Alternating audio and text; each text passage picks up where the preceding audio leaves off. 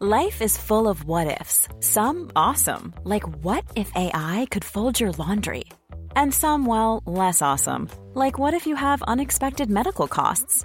United Healthcare can help get you covered with Health Protector Guard fixed indemnity insurance plans. They supplement your primary plan to help you manage out-of-pocket costs. No deductibles, no enrollment periods, and especially no more what-ifs. Visit uh1.com to find the Health Protector Guard plan for you.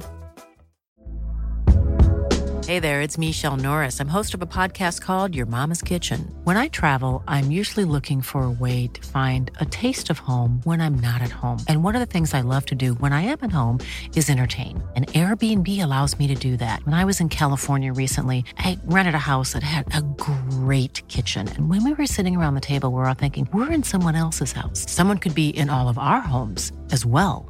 If you have a home, but you're not always at home, you have an Airbnb. Your home might be worth more than you think. Find out how much at airbnb.com/host. This is Internet Marketing.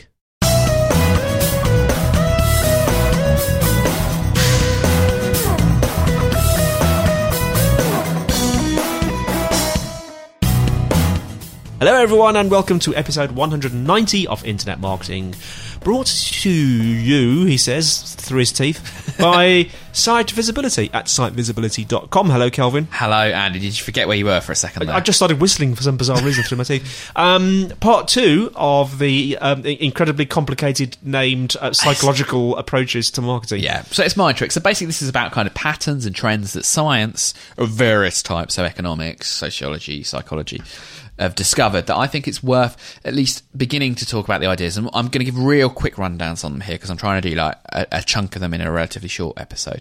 But what I hope you'll do is you'll find them interesting, go off, look them up on Wikipedia and learn a little bit more about how you can apply them to your business. And the first of these is kind of knowledge bias. And this is so a lot of these are biases, so where we do things that are perhaps a little bit irrational. And this is the tendency of people to choose an option that they know the best rather than the best option.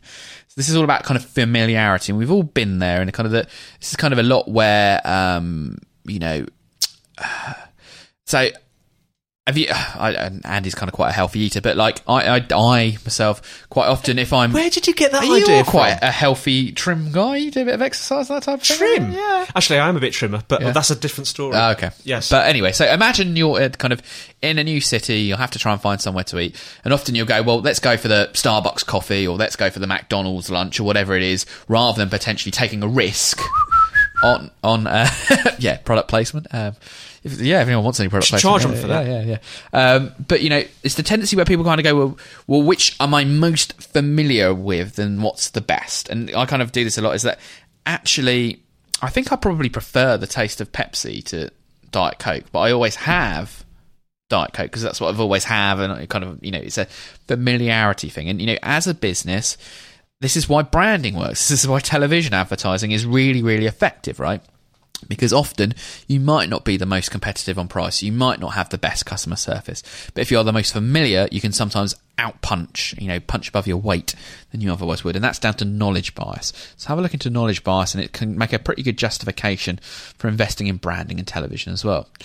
We also get the idea of post-purchase rationalization. So this is the tendency to persuade oneself through rational arguments that a purchase was good value after you've made it. And I kind of often talk about this as the Apple TV effect in my case. So I purchased an Apple TV and I'm now convinced it was a really sensible purchase. Even though everyone's telling you it was a really rubbish purchase. Yeah, I mean, actually I'm really happy with it. But it's kind of, it's a tendency, it's a bias that people have, is that once they've purchased something, they tend to think they made a better decision than they perhaps did. And this is why you get fanboys, this is why you get people defending products.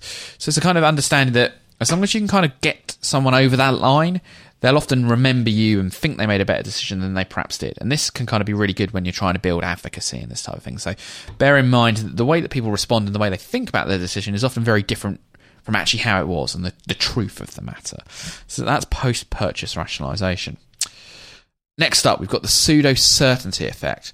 And that's the tendency to make risk-averse choices if the expected outcome is positive, but make risk-seeking choices to avoid negative outcomes. Right? So if you're faced with a decision that is so you win something, where there's a positive outcome, people tend to take less risky choices. So if I'm to say to you, Andy, it's a 50-50 bet you win, £10, or a 1 in 100 bet that you win 1,000, because it's a positive, people tend to err towards the lower risk one. Mm-hmm. But when it's the opposite decision, which is, Andy, you need to give me a tenner, same odds, so essentially the same kind of certainty and likelihood. If I were to say to you, Andy, 1 in 10 chance you give me a tenner, 1 in 1,000 chance you give me £1,000, you'll probably then go, actually, I'll go for the lot less certain one, but potentially a lot more risky. It's more risky because the financial outlay is when it's a negative thing. So that's worth thinking if you're kind of first of all try and when you're choice architecture, when you're setting up discounts, setting up contracts, setting up relationships, if people are getting something, they're risk averse. If they're potentially losing something, they are prepared to make far more risky decisions as a consequence of that, given all things being equal.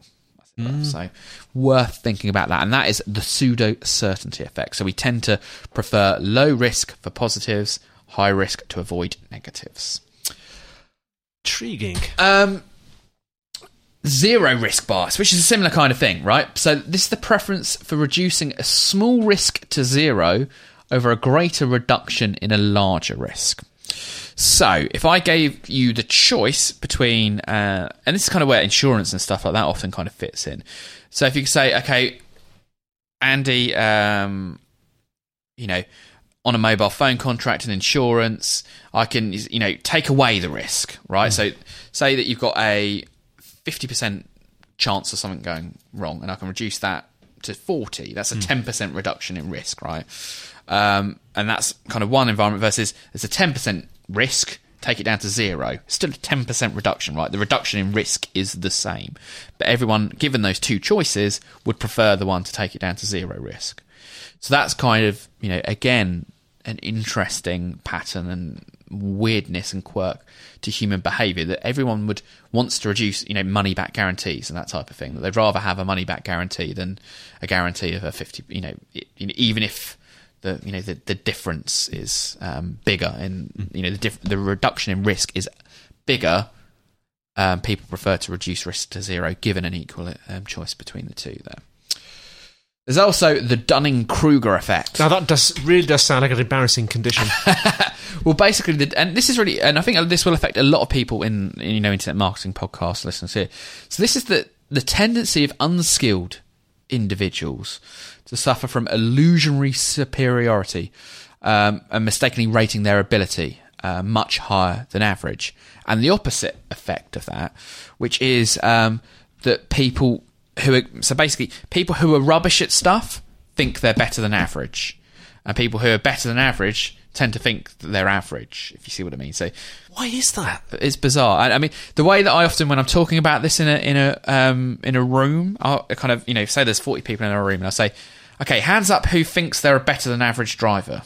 I bet most of the hands go up. Yeah, and like 70-80% of hands go up. And it's like, well, that is impossible, right? Because like 50% of people have to be above average and 50% have to be below average.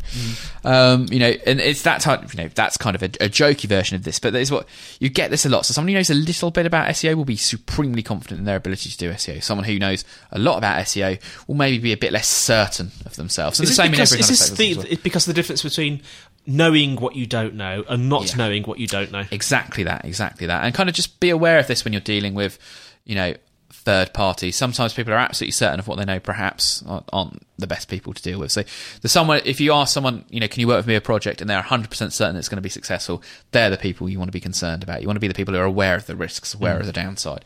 And that's kind of down to the Dunning-Kruger effect. There's also kind of false consensus, right?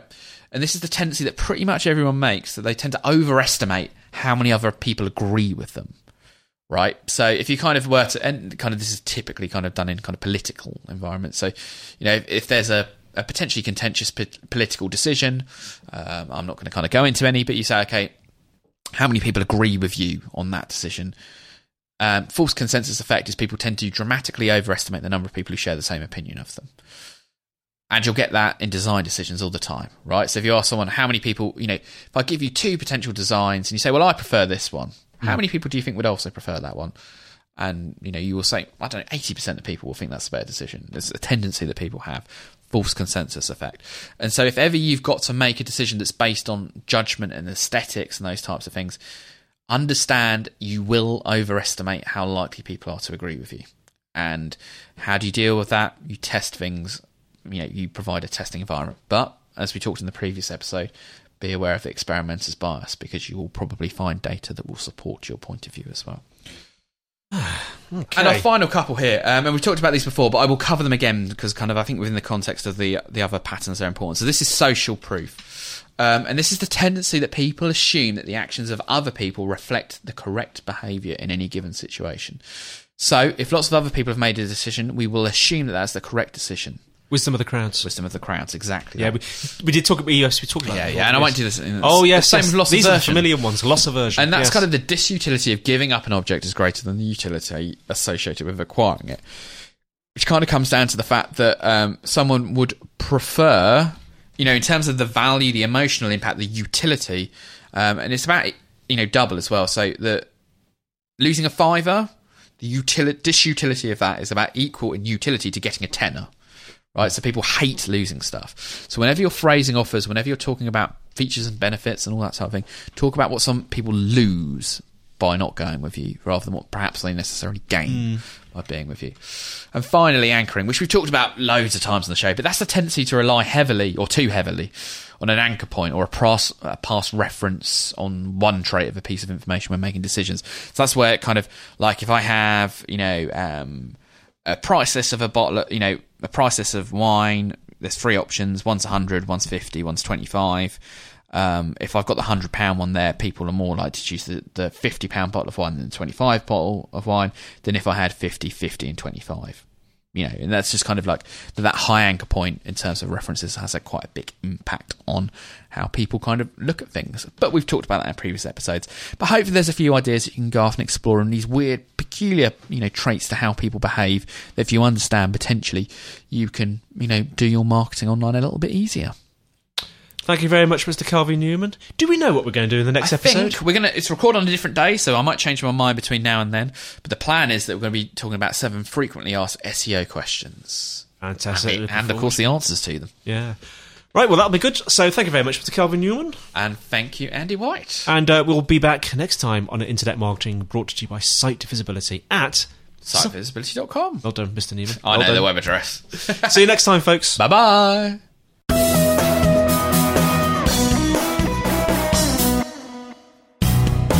Well, that's it for today. Thank you so much for listening.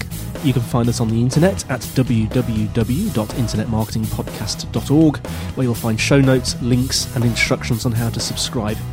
We would absolutely love to get feedback, comments, and questions from you. If you want to send an email, send it to kelvin.newman@sitevisibility.com.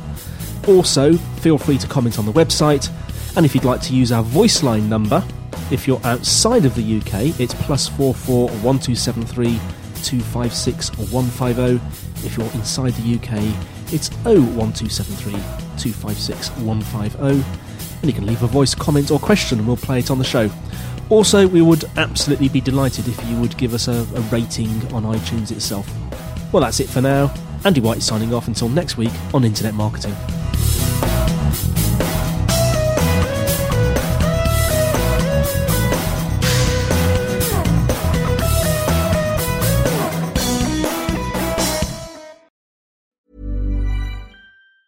Hi, I'm Daniel, founder of Pretty Litter. Did you know cats tend to hide symptoms of sickness and pain? I learned this the hard way after losing my cat, Gingy. So I created Pretty Litter, a health monitoring litter that helps detect early signs of illness by changing colors, saving you money and potentially your cat's life. Pretty Litter is veterinarian developed, and it's the easiest way to keep tabs on your fur baby's health right at home. Go to prettylitter.com and use code ACAST for 20% off your first order and a free cat toy. Terms and conditions apply. See site for details. Hi, I'm Daniel, founder of Pretty Litter. Cats and cat owners deserve better than any old-fashioned litter. That's why I teamed up with scientists and veterinarians to create Pretty Litter. Its innovative crystal formula has superior odor control and weighs up to 80% less than clay litter. Pretty Litter even monitors health by changing colors to help detect early signs of potential illness. It's the world's smartest kitty litter. Go to prettylitter.com and use code ACAST for 20% off your first order and a free cat toy. Terms and conditions apply. See site for details.